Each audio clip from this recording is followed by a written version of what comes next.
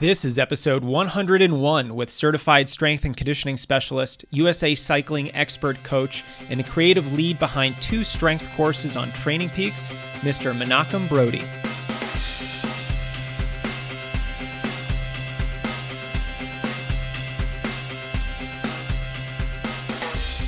Runners, welcome back to the Strength Running Podcast. Today we are discussing one of my favorite topics, strength training. Why are we talking about strength training? Well, it has the potential to change you, to lower your injury risk, improve your efficiency, give you a faster finishing kick, increase your power, and improve your finish times. What's not to love? Now, if you want a real-life example of the power of strength training, I just published a case study of a runner named David on the Strength Running blog this week. He's a 73-year-old Boston Marathon qualifier who's run his last 2 marathons healthy and pain-free. And this is after he tore his hamstring off the bone in 2013 and then got a stress fracture in 2014. His comeback has been just incredible, and it's due to strength training. So on the show today, we're going to get a bit lost in the weeds with our guest, Menachem Brodie. He has his strength and conditioning specialist certification. He's a USA cycling expert coach with distinction and has nearly 20 years of coaching experience in cycling and triathlon. But it's his breadth of experience in the sports medicine industry that made me so interested in speaking with him. He's worked in emergency medicine, physical therapy, and even in a variety of sports like basketball and CrossFit. My conversation with Menachem focuses on strength training for recovery versus performance, periodization of weightlifting, and his thoughts on bulking up as endurance runners, among many other topics. It's also a very special week because we are offering a big 25% discount on our flagship Weightlifting for Runners course, High Performance Lifting. This program was released in January 2018 and quickly became one of our most popular and effective programs because it's the only comprehensive, periodized, runner-specific, progressive strength program built by a USA Weightlifting national coach and a USA Track and Field certified coach. This is the first and potentially only time we're discounting the program publicly like this, so don't wait. Discount code STRONG will save you 25% on either tier of high-performance lifting. Go to strengthrunning.com/HPL to join us, but don't jog, run, because the code expires on Friday, July 12th. Without further ado, please enjoy my conversation with Menachem Brodie. Menachem, welcome to the Strength Running Podcast. Thanks for having me, Jason. Really excited to be here. Yeah, I'm excited as well. We have a lot to cover today, and I'm really excited to dive deeper into the topic of strength training with you, but I thought it might be helpful to start with your background because you've done so many interesting things in both the triathlon and the cycling space with regard to strength training, and I'd love to hear how it all started, how it all came together for you. So maybe we could start with cycling. How did you get started with cycling? Well, initially it was as a kid. You know, we all, I think, or a large part of us started with, our Huffies or our steel frame bikes that our parents got for us at Toys R Us, which we now know was the worst thing in the world. Lucky we didn't die, right? Really, what I got into more serious for cycling was as a mode for transportation in college. I was looking for a summer job. I wound up getting a job as a lifeguard in Bloomfield, Pennsylvania, which is about 5.5, 6 miles from my house, my parents' house. And I needed to get to and from. The city buses in Pittsburgh, even today, they're a lot better than they were back then, but it would take me about 3 hours to take a bus to and from each way if they came on time. So I essentially wound up taking my sister's old steel Huffy, 12-speed, and riding it to and from work. And on the way home, there's a golf course, the Shenley Park Golf Course, which has a nice little hill to it. So I wound up, as everybody, trying to beat the roadies and the fast bikes and the Lycra, and wound up doing pretty well. And what happened is over my time, I actually coached basketball, middle school and high school basketball. I started very young. I started coaching elementary school probably at the age of 14, and then I wound up coaching high school basketball as soon as I graduated. The varsity team for the community center. And that led me to the University of Pittsburgh, working for the men's basketball team when we were rated in the top 25 for the AP and the coaches poll. And I just needed another sport. Basketball became my life. So that's actually how I got into both cycling and running. cycling started first, and then running was when one of my childhood friends moved back home from Ithaca after his sophomore year. He and I would start running in the evenings in the fall. So my favorite time to ride is actually in the evening, and my favorite time to run is actually in the evening as well at sunset. So that's like the short of how I got into it. If we want, we can dive into how I got into coaching. I'm guessing that's kind of where you're going with that. Would you like me to kind of go there, or do you want to stop and kind of how awful of a cyclist and a runner was I? Well, I think whatever your personal accomplishments might be is almost irrelevant to kind of what you're doing now. And I think what you're doing now is really interesting and very helpful for the cycling community, the triathlon community, and by extension, the running community. Now, I do want to talk about the coaching side of things, and not only that, but just all the different coaching experiences that you've had, the certifications that you have, and in particular, as we kind of start talking more about strength training, you have a national Strength and Conditioning Association certification. I believe it's the CSCS, which is the Certified Strength and Conditioning Specialist certification. So I kind of want to talk about how you got into coaching, why you opted for this certification, and kind of your evolution of your approach to strength training for endurance athletes. Great question. And there's actually a ton there, believe it or not.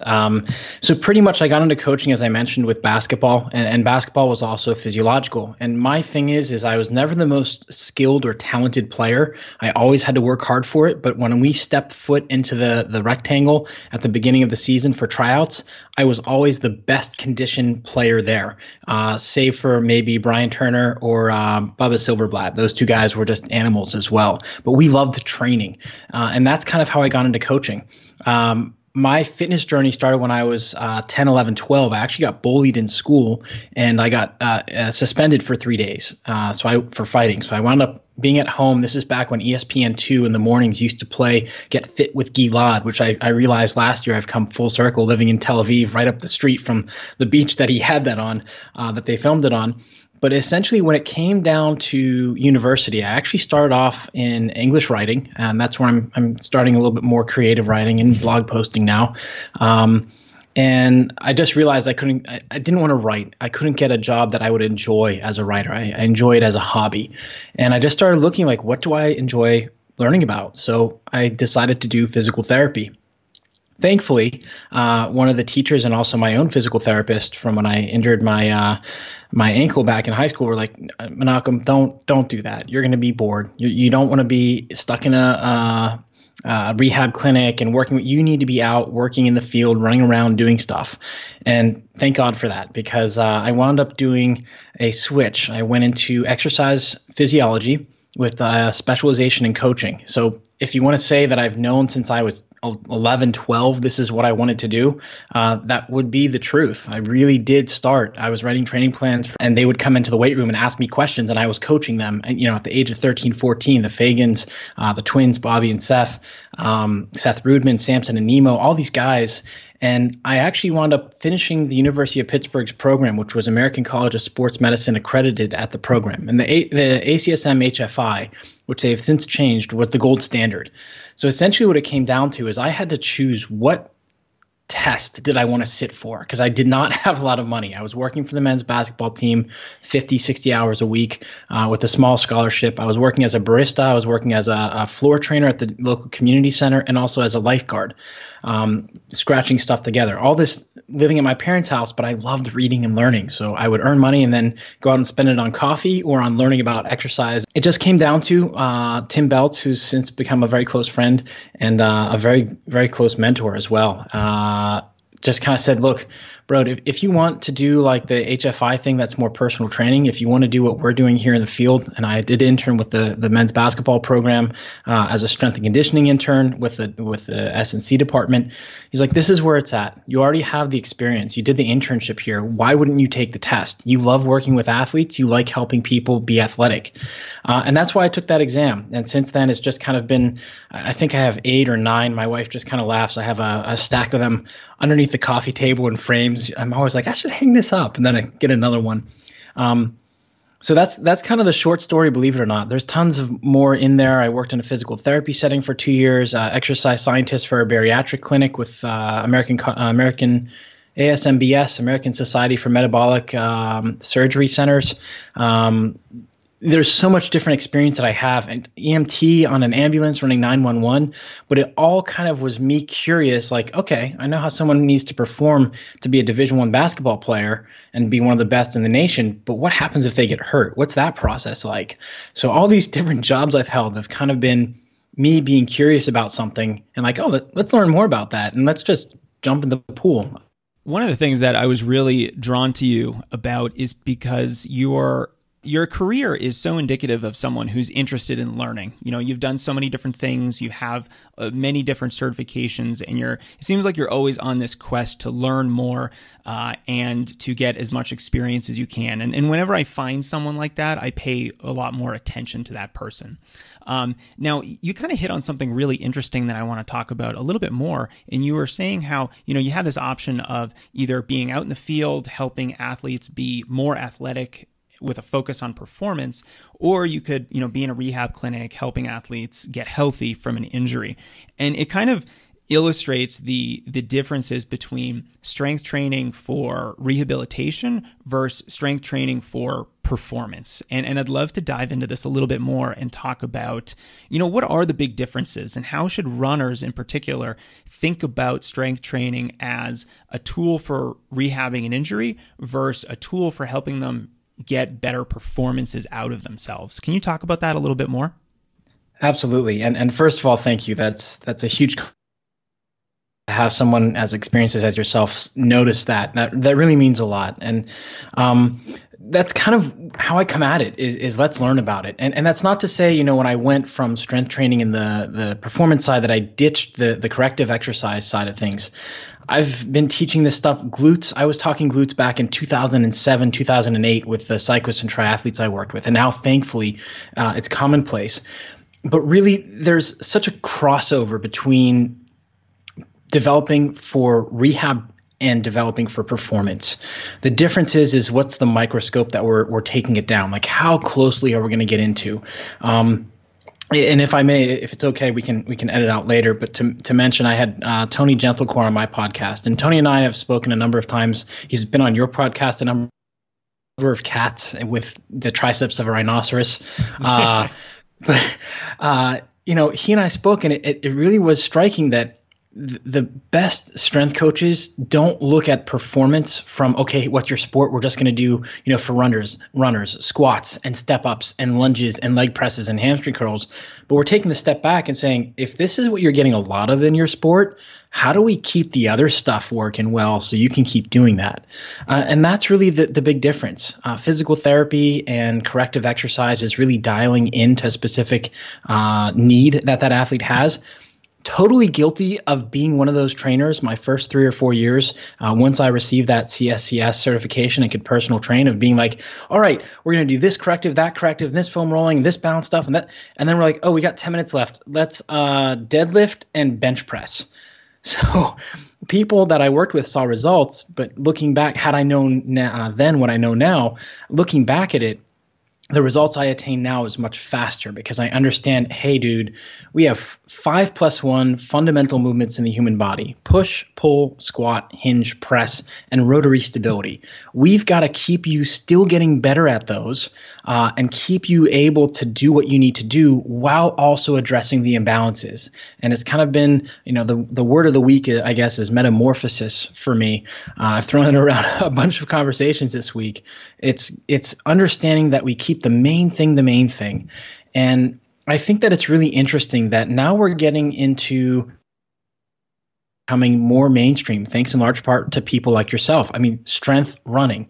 I can't imagine what the flashback was, or the throwback when you first started this. How many people are like, oh, Jason, you're crazy. Strength training and running, what are you doing? And really, it's such a main tenet if you want to be an athlete in any sport. But we also tend to like to say, okay, well, I know I need the prehab stuff. I need to do the small stuff. I need to do running stuff. But I also want to do a bunch of stuff that looks cool. And that's where we can kind of get hung up on things that are keeping us from being able to perform. And it really is keep it simple, stupid. Kind of like Bruce Lee has said in the past. When I was a beginner, a kick was a kick, a punch was a punch. Then for a while, a kick was more than a kick, and then a punch was more than a punch. And as I moved toward mastery, a kick was a kick, and a punch was a punch. Meaning we start off, we don't really know what's going on. We're kind of like, oh, all right, cool, this movement, all right, got it. And then, well, let's dig into this and see, oh, well, if the brachioradialis fires this way or the popliteus fires that way, that's going to affect this. And then after so many years is like, let's go back to that major movement you had of the squat or the bench press. So that's kind of the difference between the two is they both complement one another. And it's really a matter of kind of weighting it. Is the kick a kick? Are you at the beginning and end of the spectrum where you're a beginner, injury-free, and looking to increase your performance and stay injury-free? Are you somebody who's in the middle? That kick is more than a kick, meaning we've got to dive down into this. You're overpronating. And we know now what I've been preaching for years, and some people walked out my door, turned heel, because I told them running shoes will not fix your issue. You need to do strength training and work on your posture and breathing. Well, now we have studies that show that. But we need to be able to dive in. And that's where that prehab rehab comes, is there's the right time and the right place. There's also the right time and place to just keep it at the basic fundamentals, push, pull, squat, hinge, press, and rotary stability. And the struggle I think we have right now for endurance sports across the board is, how does it work? How can we make it so that each person is finding what they need? And that's like, I kind of think that's where the sticking point is right now for runners, because I think that there's been a huge shift, especially for runners and triathletes, and cyclists are kind of hanging on the coattails here of, hey, we need strength training, we need to be strong, and then we get lost in the weeds, kind of as everybody does when something new comes along.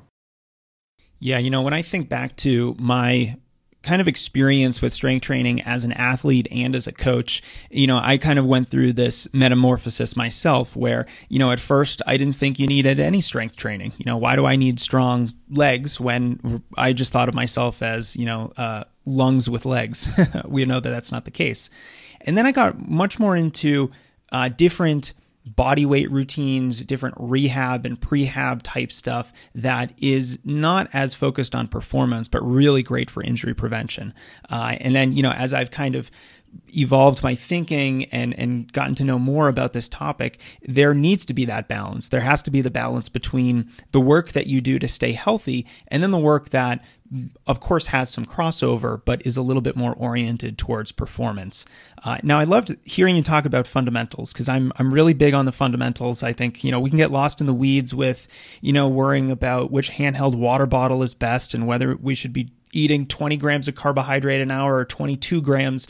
But I think that stuff is not nearly as exciting as, getting the basic building blocks right and then building off of that. And I really want to talk more about the 5+1 basic movements that the human body is capable of, because it's not something I've ever talked about on the podcast. So you went through them, but can you go through them again and maybe give us an example exercise that would demonstrate these movements? And then also, why should runners care about some of these? Or is this something where, only 3 of them matter for us? Or is that not a real question, because all of them, of course, matter? Really, they all matter. I mean, and most of the time with a question like that, the answer is, Jason, as I've heard you say quite a few times on your podcast, it depends. Every coach says that. Yeah, every good coach. The ones that aren't quite there yet are like, this is the one answer. And we've all been there. Like, I remember when I started squats, you have to have your feet 90 degrees ahead. My powerlifting coach was like, how about you flare your toes out? I'm like, oh, 10-pound PR? All right. As it pertains for the fundamental 5+1, as I call them, these are just the fundamental human movements. So a push, there's a horizontal push, like a bench press, a pull, which would be a row, push, pull, squat. Hinge would be a deadlift or a kettlebell swing done properly. Between a kettlebell swing and done properly. Push, pull, squat, hinge, press would be an overhead press. And then rotary stability would be where you're learning how to lock the rib cage and pelvis together. Now, you mentioned before in your own journey that you went through the corrective exercise, the body weight exercises.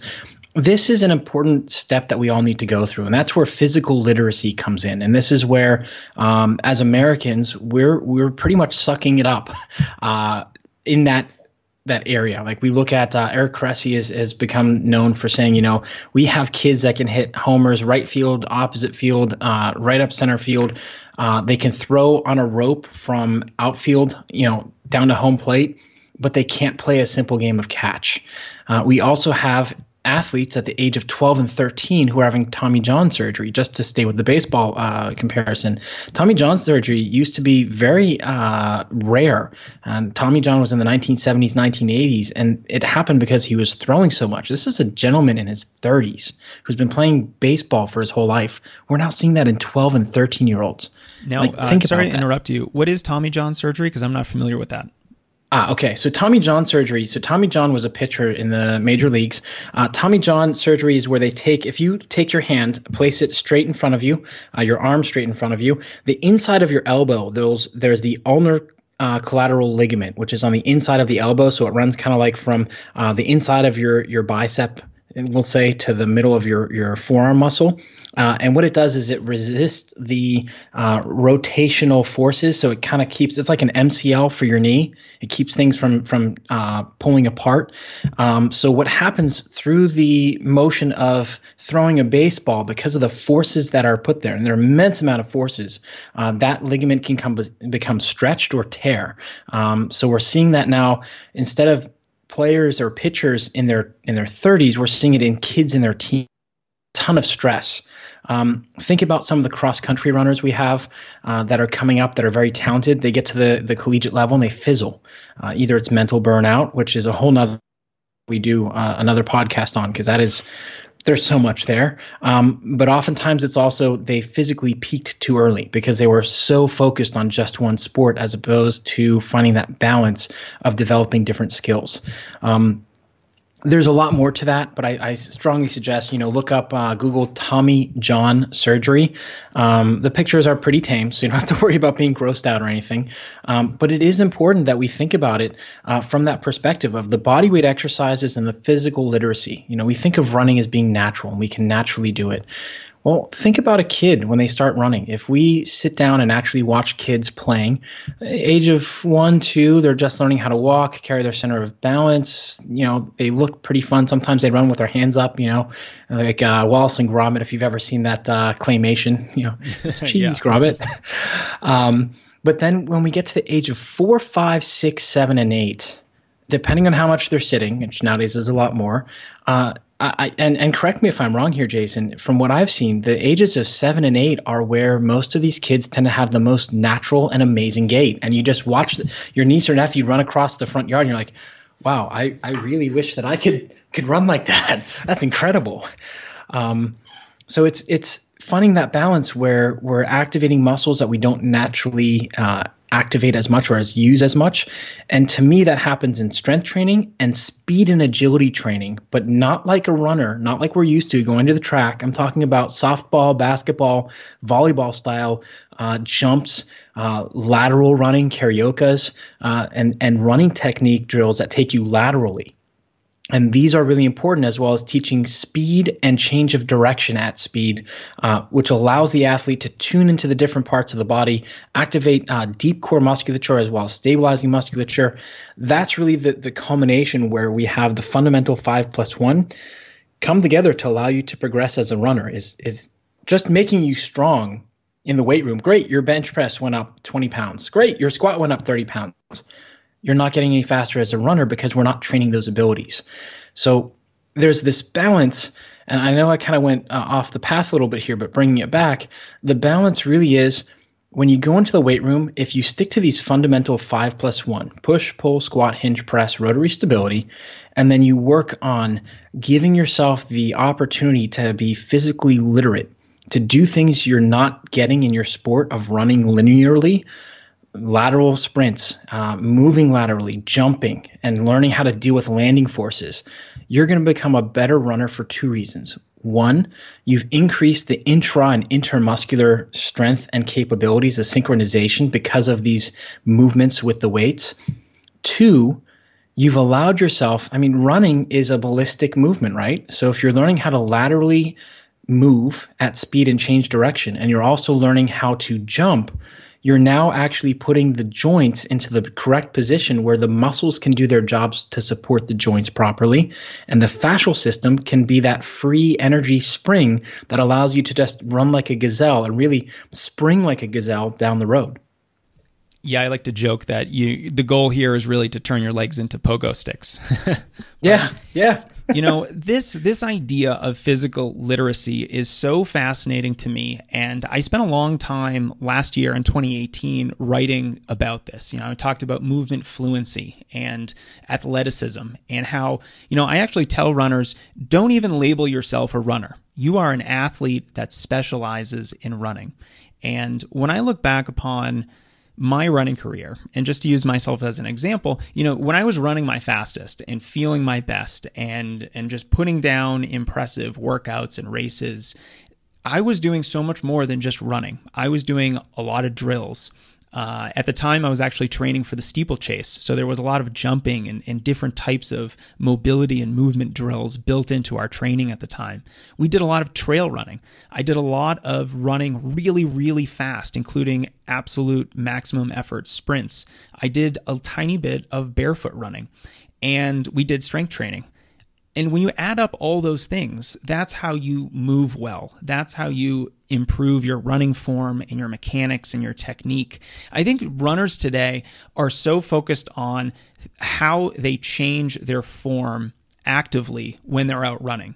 But in fact, that's not how you improve your running form. And now we're getting way outside the topic of strength training, but I'm getting fired up a little bit here.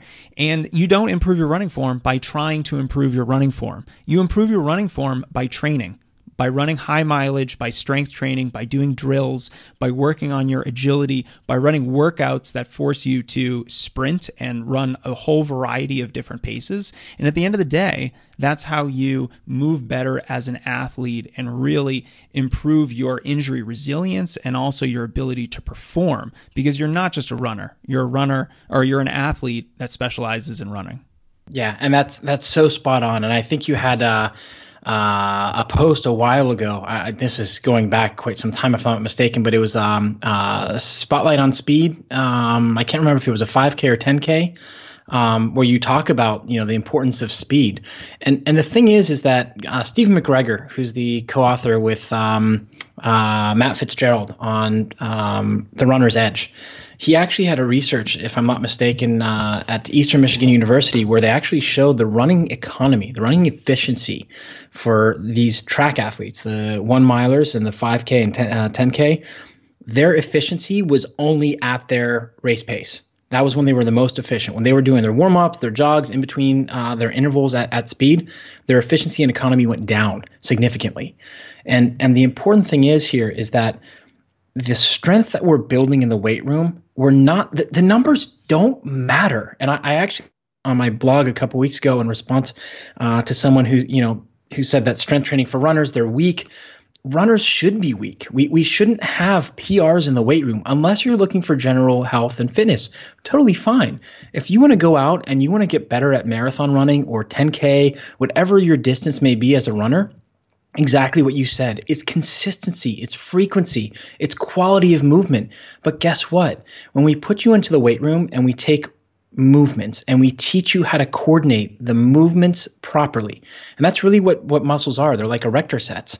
When we get the muscles to work properly, the joints are in the right position, and joint position dictates muscle function. The reason I knocked there is that's something I mentioned over and over again and tried to drill into my strength training for cycling or triathlon success course, because triathletes are some of the worst. You need to get off of the bike after being in a crunched position and go run fast, which most people can't because the muscles are so out of whack. For runners, we're not that far off.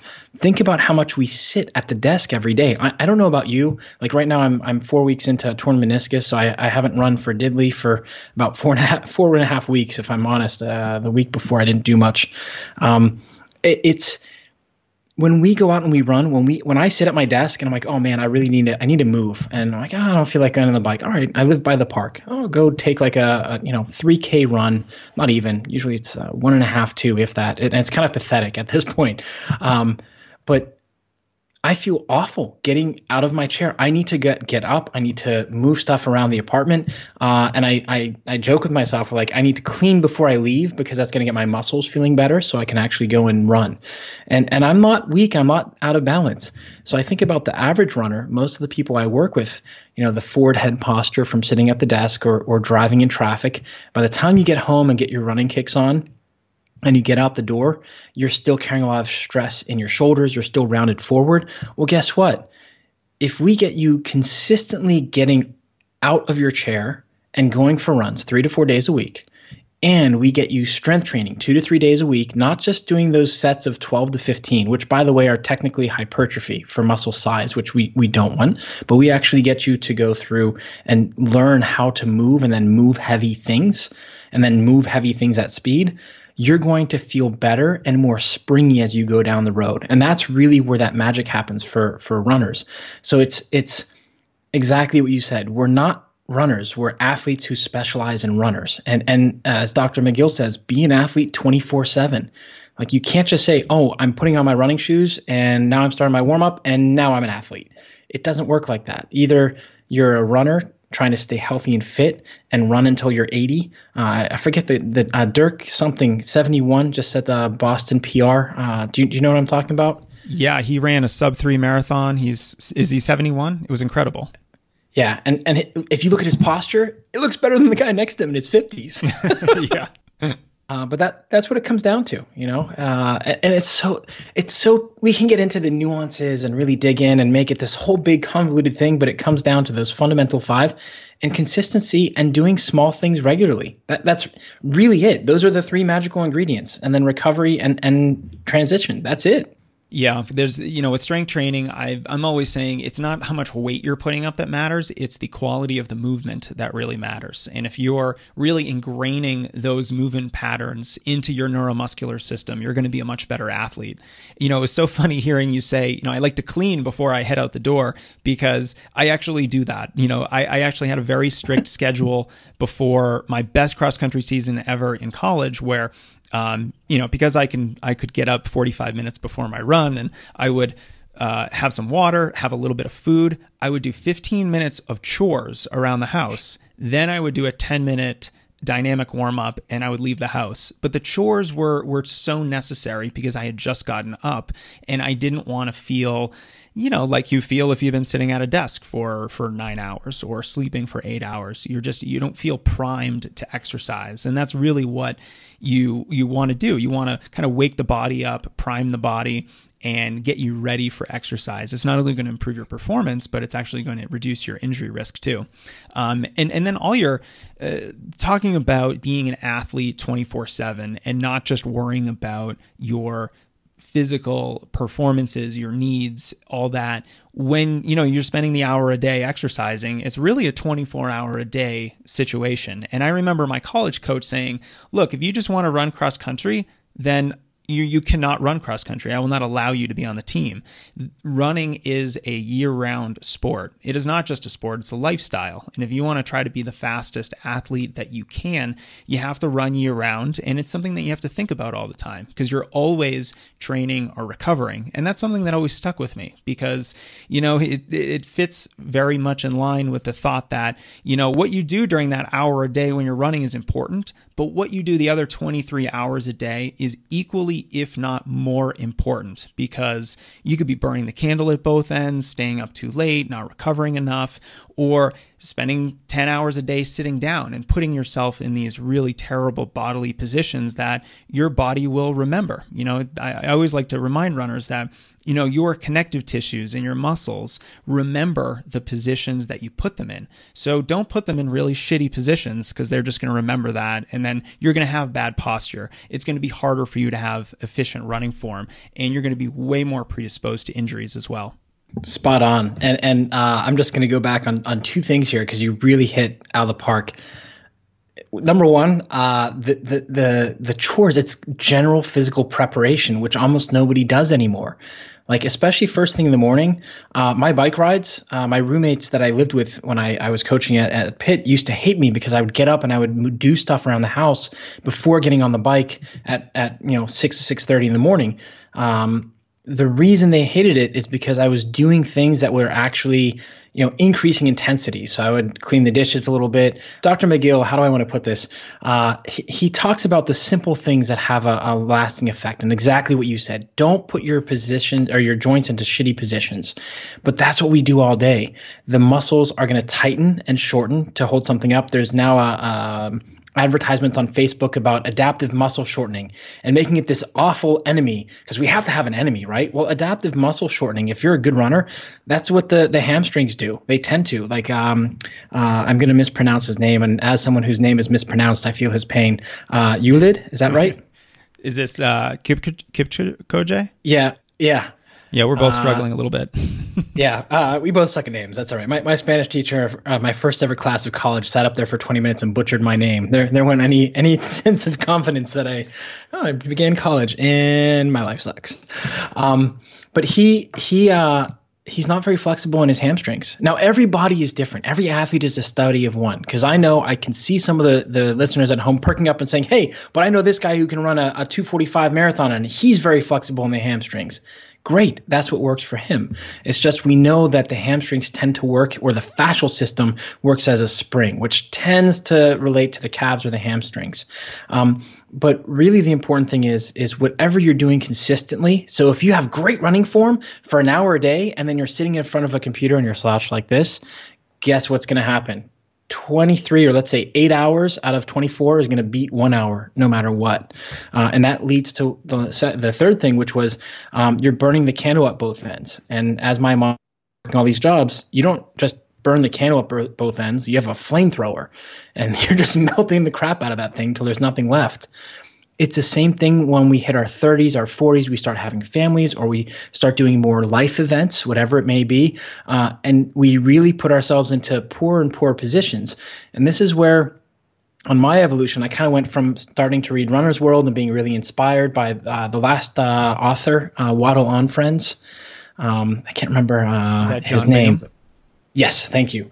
It was really inspiring, and now at this point in my career, I'm like, I love the fact that he's still doing it and he's still going out there, but I also wish I could have met him 20 years ago, knowing what I know now, to help keep him from saying waddle odd friends and instead saying, you guys can still run really fast. Here's how.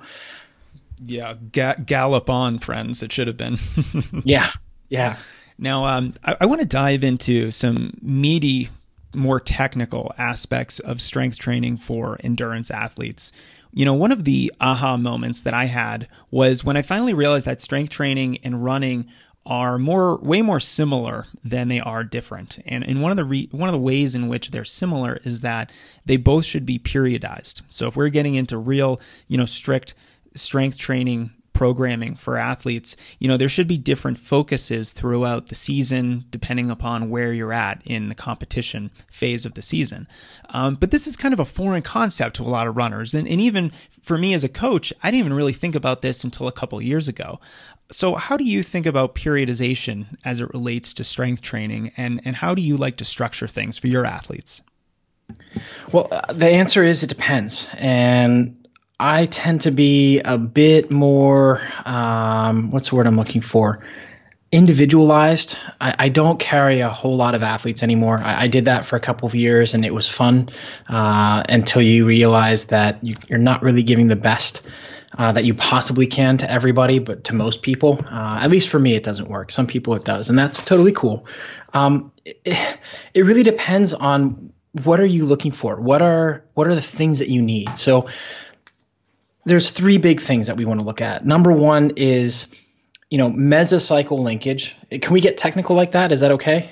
Oh, sure. I think, mesocycle is, as long as you're defining some of these terms, because, I think it's really valuable to know this kind of terminology and vocabulary, because it's the vocabulary of running.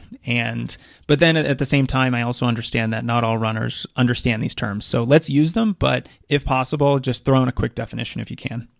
Okay, and also we'll put a disclaimer. I did a video once with somebody, and I was like, "Oh, it's the Pes Anserinus," and it was really the Popliteus, and I was just having one of those days. And then afterward, I was like, Oh man, I got that wrong. So we had to reshoot it at the end. Try and keep that from happening. But we all have those slips. Let's go back even further. Let's start with the examples of periodization models. We're all familiar with 3 up, 1 down, right? We build for 3 weeks and then come down. Well, why do we follow that?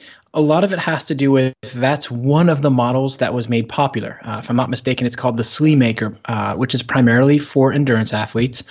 This is based off of a researcher, just like Tabata is named after a researcher who looked at this specific model. But there are a number of different types of periodization models that you can use. And the better coaches, in my opinion, go out and search these out and try and find what works for the athlete. We have the Matviev, which is volume and intensity are reciprocal. Volume goes up, intensity comes down. That's the baseline model, right? Conjugate sequence system. World, Louis Simmons, conjugate. We're going to work on different training tasks, and they're specifically linked to optimize results. And then there's concentrated loading and Francis and varying intensity. There's a whole bunch of different ones, but we're going to come back to conjugate. The reason being is that the Sleemaker tends to focus on one thing at a time, and you want to get really good at that. And that's what we're here for endurance, right? We want a big aerobic engine, very little lactic acid build up, very little lactic acid being a prime energy source for the system because we know it's limited, and we want a big aerobic engine. Well, strength training, Jason, doesn't do that for me. Strength training means I'm ATP, PC, or glycolytic, so I can't do that because I want to run the fastest marathon ever. Well, we can do both. And I just had a really good conversation with another podcaster. So we'll post it on mine here in a couple months. It'll be that triathlon show with Michael Erickson and I spoke today about how he takes the approach of building a big aerobic engine. He's very focused on that. It's volume and intensity based.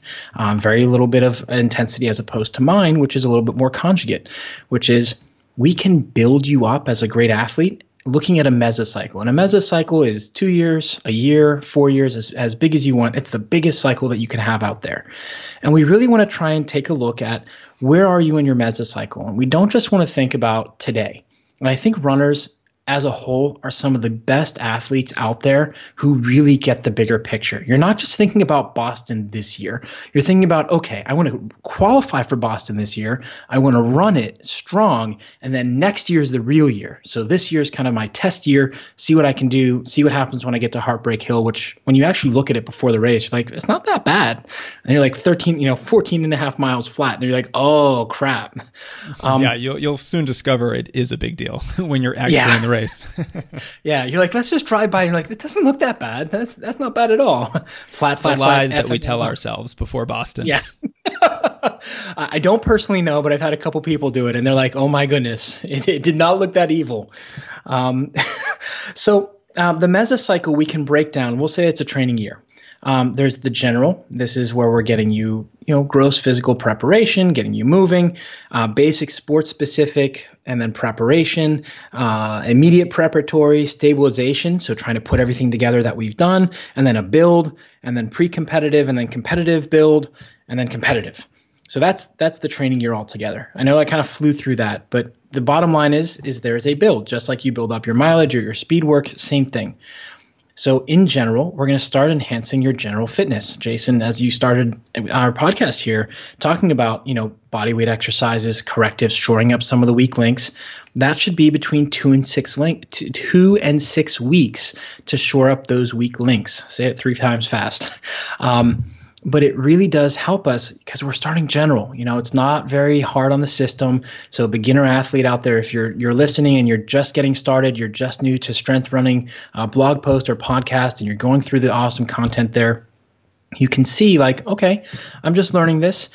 The weights are going to be hard for me, but the body weight, I can do body weight squats. I can do hip lifts. Yeah, that doesn't look too bad. And then you start doing them. You're like, wow, this is really challenging to do it right. Jason's telling me I need to feel my glutes and not my hamstrings for the hip lift, but all I feel are my hamstrings. So that first little bit is just getting to know the body. From there, we're going to build hypertrophy. Now, most endurance athletes are now running around their room or their office as if their hair is on fire, yelling, oh my God, oh my God, oh my God, oh my God. Hypertrophy is necessary.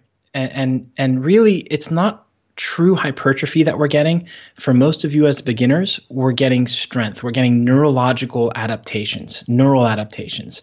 And those are going to be the ones that come immediately. This is where you see a beginner, oh yeah, I just started strength training. I did squats 3 weeks ago, and now I'm already up to double the weight I was doing before. My technique's even better. Well, it's not really strength that you're gaining. You're gaining access to those muscles to be able to do stuff. And this is when you tend to start to feel clunky on the road. And have you had that experience, Jason, where you start strength training and it just doesn't feel right? You go out and you're like, it doesn't feel hard, but it just something's not right with my gait right now. Oh, sure. I think particularly if you're fatigued from any weightlifting that you're doing, yeah, you're going to feel uncoordinated. I think clunky is a word that I often use. It's exactly how you'll feel if you do a brick workout where you do some cycling and then you get off the bike and you immediately go for a run.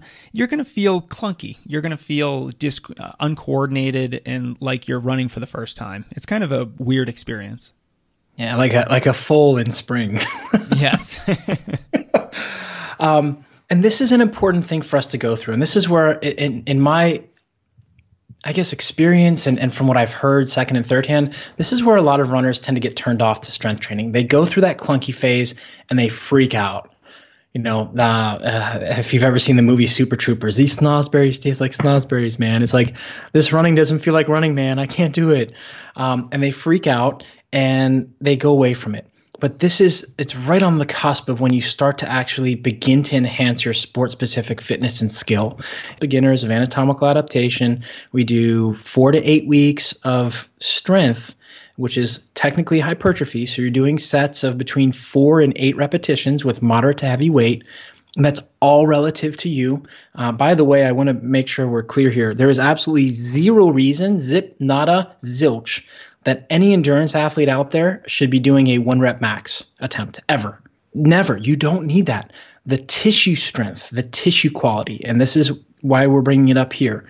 The tissue qualities are what we're after from the strength training. It's learning for the tendons, the fascia, and the muscles to all learn how to support and move the body as efficiently as possible. And this is where we begin to start to see, hey, if you're running frequently between 3 and 4 times a week with at least one quality, let's say not necessarily a track session, but a technique session, or maybe you're doing 10 to 15 minutes of technique each run you get out the door. You're working on butt kicks, not the one where your gym teacher told you to hold your hands behind you, but actual high knee butt kicks where we're working on that exaggerated running motion, A skips, B skips. We can see a beautiful culmination of strength being converted to speed and prowess out on the run. And this is where most runners should hang out most of the year. And this, now some coaches out there, I know you're gonna say, no, you have to keep going. You're missing 2 more steps. You're missing max strength and you're missing also the third one, which would be maintenance. But actually, most runners out there, if we get you through anatomical adaptation and we get you into muscular hypertrophy, where we're doing sets of 4 to 8, and we're changing the exercises. So we're not just doing squats and hinges and shoulder press and bench press and rows. There's all different types of variations of this, the same but different. So you can have box squats where you come down, pause on a bench, and then come back up. You can do B stance deadlifts, which thankfully are taking off now thanks to Brett Contreras and Ben Bruno. There's a lot of different variations that you can use, and you can hang out in hypertrophy almost eternally. And when I say that, we always have to change things up. I like to say 6 to 8 weeks, change the routine, change the loading scheme just a little bit, make it fresh. If not for the muscles to be challenged in a different way, because the neural system and the motor unit will adapt to that. That's what we do as human beings, but also for the mental freshness. Dan John has a fantastic book called Easy Strength. He and Pavel Tsatsouline wrote this. It really is that simple. It's 2 sets of 5, 2 sets of 5, 1 set of 10, a set of 5, set of 3, set of 2, and you rotate through those days with an appropriate buildup, and you can do that forever and see fantastic gains. I've done it with athletes before I read his book, because that's what my powerlifting coach taught me when I first started.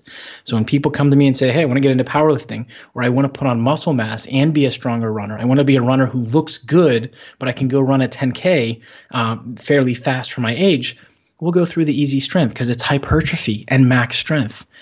once we get you through that and we're doing the running technique, the periodization for the year should match with your running volume or the focus that you have to have on your technique and distance. It's that simple. I mean, those are the three ingredients. What is your focus right now? I'm building up to a 13.1 in, let's say Marine Man. Okay, great. September, October. Okay, so we're in April right now, April, May. Okay, so we're going to start you off anatomical adaptation for 3 weeks. Then we're going to go hypertrophy. We're going to go easy strength. We're going to rotate through those days, a day of 2 sets of 5, a day of 2 sets of 5, a day of 1 set of 10, lighter, a day of 5, 3, 2, appropriate for you. We're just going to rotate for about 6 weeks, and then we're going to change the exercises. And when we change those exercises, we're going to change the loading, because then we're going to be in your speed week. We're going to do 3 weeks of speed work. And then we're going to go back and we're going to build up that base a little bit more. And you can match and should match this strength training along with those demands. Is that followable, or did I kind of too many twists and turns there? No, I like it. I think there's a lot to tease apart there. And one of the things that I wanted to hit on, and because this is a big hang up that a lot of runners have, is the topic of hypertrophy, or growing their muscles to bigger than what they are today. And a lot of runners understand that, okay, you don't want a lot of excessive muscle mass. And this is also something that, a lot of women don't want to get bulky and build up their muscles. But at the same time, it's so extraordinarily hard to do that. So when you're talking about hanging out in this hypertrophy stage, can you assuage the fears of our listeners who think they're going to bulk up like a bodybuilder? Yes. First of all, 15 points for assuage. That was definitely an SAT word? and admittedly, halfway through, I was only 90% sure I was using it correctly. That was correct. Otherwise, we'll abdicate it. That's the only one I could remember. Oh, nice one. That's because it was the first one in the GRE and SAT study book. I'm like, I remember this one from last time. I got it wrong too. So yes, so let's do this, and I'm gonna cheat, and I'm actually gonna lean over to my notes here, because I generally like to go, from the top of my head. And I know that my business manager tells me, remember the whole pes ansarinus thing? Let's not go there. But I think that there's an art to mastering the content.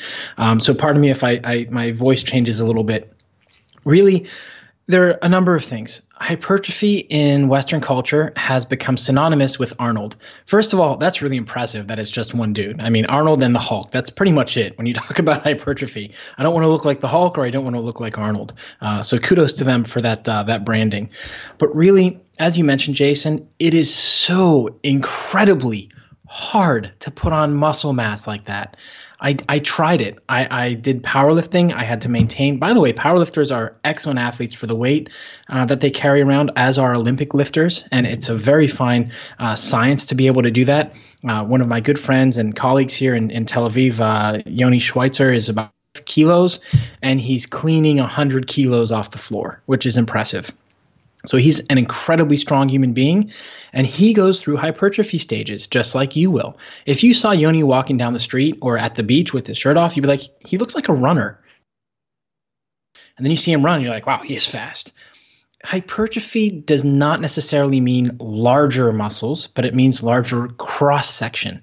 And there's a difference between sarcolemmic hypertrophy and myofibrillar hypertrophy. Now, if we get down into the deep sciences, so if anybody out there is an anatomist, yes, we can argue about this, but really it comes down to, if you're training for running most of the week, when you go into the gym and you're doing hypertrophy, you're going to get what's called myofibrillar hypertrophy. And what the myofibrils are, that's the actual contracting part of the muscle. You're going to increase the cross section there, the amount that's there to tear, which is where some of the strength comes. So the other part of the strength comes from the surrounding part of the muscle, the sarcolemma, which is going to help maintain that muscle tension. And you're also going to have an increase in the neural recruitment, or the ability to call on more of the motor unit. So it's kind of like having a two-wheel drive Subaru, but you can flip that switch and now it's four-wheel drive. So kind of the same thing. That hypertrophy that you're getting, because you're out changing and challenging your body and you're adapting to your running, and there's a very big difference between adapting and recovery. When you're adapting to your running and you're coming in strength training, the body is going to respond to what you're doing more of. And the cool thing about this is, if you want to have sarcolemmic hypertrophy, you need to cut down on your running.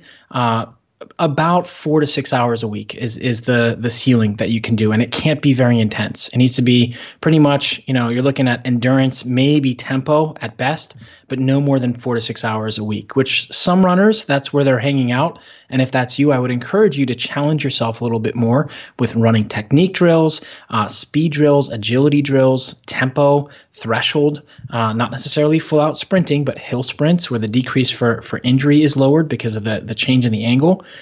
And this is important because the myofibrillar hypertrophy that you're getting is going to help you in your sport.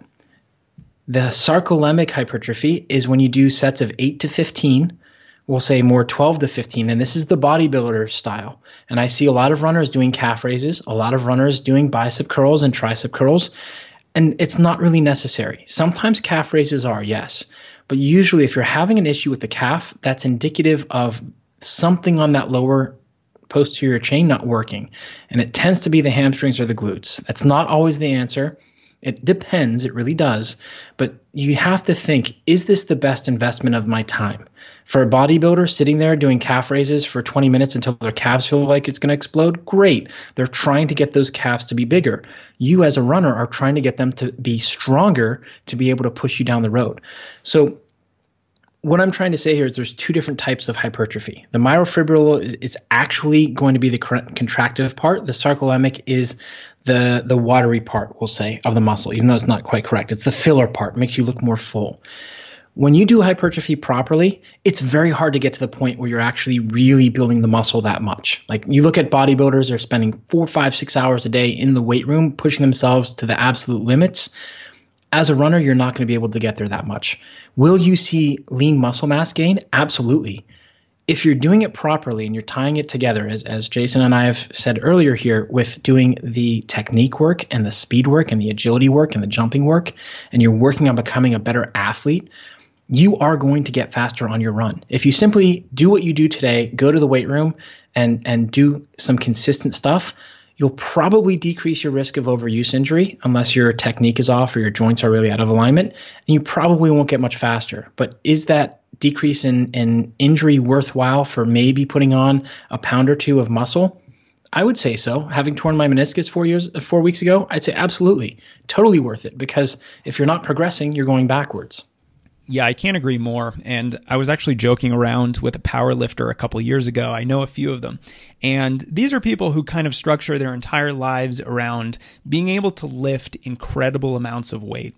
And the kind of criticism that runners have about strength training, oh, I'm going to get bigger. This is not something that is really a goal of mine. It's almost a slap in the face to these power lifters who train so hard to be able to lift all this weight. And they're sitting there saying, guys, it's really hard. You're not just going to accidentally, turn into a bodybuilder. It doesn't work like that. It's kind of like a runner saying, look, I want to go for a couple half an hour runs a week, but I really don't want to be a sub 5 minute miler. It's not going to happen. It's just not going to happen. Jason, that's the best comparison I have ever heard. I'm going to steal that. Totally stealing that. Well, great. Menachem, this was really fun for me. I learned a lot because, you clearly have more of a science background than I do. And so I really appreciate going down into the weeds on some of these topics, particularly about different periodization models and the types of hypertrophy that runners can expect, and that we really have nothing to fear when it comes to lifting weights and getting bigger. The way I think about it is a lot more in line with body composition. You might look like you have bigger muscles. You might actually gain a pound or 2 or maybe 3, but you might lose a little bit of fat off your body. And at the end of the day, a slightly more muscular but leaner and more efficient athlete is going to be a faster runner. So if that's the trade-off, then I'm gonna take that trade any day of the week. For the most part, that's going to be a yes. And I just want to say 2 really important pieces that we didn't touch on that I have in my notes with big highlight and starred. Number 1 is, if you're training to be big and slow in the gym, that's what you're going to get. So we do need to lift heavy weights. After going through anatomical adaptations and hypertrophy, then we get to max strength. So you do need to lift heavy things between 2 and 4 times, 2 and 3 times in sets of 3 to 5 sets, let's say. But if you're not taking the time to do something as simple and consistent as jumping rope, it really is that simple, jumping rope for 30 times really fast and 20 times nice and high and slow, but with a little knee bend, very little knee bend, with good posture. If you're doing that in your warm-up, you're priming the body. You're saying, okay, this bounding, this whole jumping thing that we're doing, which bounding is pretty much running, is really important to me. So what I'm doing here in the weight room, I'd like for you to take this to running. That's going to be an important thing for us to do. So doing a lot of heavy weights slowly can bring down your performance running. So I just want to put that out there as a disclaimer. So if you're doing it the wrong way for too frequently and you're not paying attention to that speed, agility, and bounding and running and taking that conversion over to tell the body, hey, this is how I want to use this newly found access to the motor units and strength, you can see slower times. I just want to make sure that's very clear to the listener. Yeah, you certainly can, particularly if, like you said, you're not doing the running training on top of it that is going to best unlock all that new strength and allow you to really access the muscle fibers for more speed. And I think it's really critical to have both. You have to have that good strength training, but then, what good is the strength training if you're not doing the running training as well, the drills, the speed work, even the high mileage to further build economy and your aerobic engine. I mean, everything is connected. And, like I like to tell my athletes, we have to think about training in holistic terms. That's why I am just completely allergic to these training programs that only focus on one thing. You're going to be a great marathoner by lifting weights and sprinting. And, there's like no distance work in there. Or, the opposite where, we're going to treat you as just a pair of lungs with legs and run 100 miles a week. But, there's no strength training at all. And there's no drills and all the other things that really make you into a better athlete. So I'm really glad you're here and we're able to dispel a lot of these myths about strength training for runners and go into the science about it. So thank you so much. I learned a lot, and I also want to give our listeners an opportunity to learn more from you. Where do you hang out online? Where can we find your stuff? A lot's on YouTube. That's really my big love is YouTube and creating content. So there's a number of exercises and approaches. Now it's targeted towards cyclists, and I put that in air quotes here because we had to choose a marketing spearhead. Otherwise, nobody's going to be interested. I guarantee you it applies to runners as well. I'm on Facebook, although I've really found that last couple of years, Facebook has made the reach for those who actually like the page much less. But if you do look up Human Vortex Training on Facebook, that's fairly active. But HV Training on YouTube, and I do have a course on Training Peaks University called Strength Training for Triathlon Success. Hopefully we'll have one for running here in the next couple of months. But the Strength Training for Triathlon Success is the most well-rounded of the two courses I have out right now. So those would be the two I'd recommend. You can try me on Twitter, but 140 characters to explain the difference of the Matveyev and the Sleemaker, different types of periodization. It's a little bit too little for me. So there's lots of links going to other posts. Understood. Well, thank you, Menachem. I really appreciate it. Absolutely. Thank you. Heyo, thanks for listening to my conversation with Menachem as we discussed some of the finer points of lifting for endurance athletes. As always, there is a blog post for this episode on strengthrunning.com with links to the resources and tools that we discussed so you can get even more out of this conversation. And one more plug for Strength Running's most popular lifting program, High Performance Lifting. It's on sale right now, something that almost never happens, so take advantage of saving about $75. To my knowledge, this is the only program developed by both USA Weightlifting and USA Track and Field certified coaches. The programming creator, Randy Hauer, works with a bunch of elite athletes in Boulder, Colorado, and soon you'll be lifting just like the pros too. Go to strengthrunning.com/HPL and use code STRONG to save 25% on any tier of the program. You can expect a 16-week strength program that includes 2 days of lifting per week, divided into 4 phases. You're going to start with general strength and injury prevention, and gradually progress to doing explosive Olympic lifts and plyometrics. The goal here is not only to make you a stronger and more powerful runner, of course we want that, but also more injury resilient and faster. The goals are speed, strength, and capability. The capability to do more, to handle more, and ultimately to race faster. I think you're going to love it. Go to strengthrunning.com/HPL to join the high performance lifting family. Thank you for listening. Thank you for being so passionate about this sport and your own personal goals, and we'll be in touch soon. Run strong.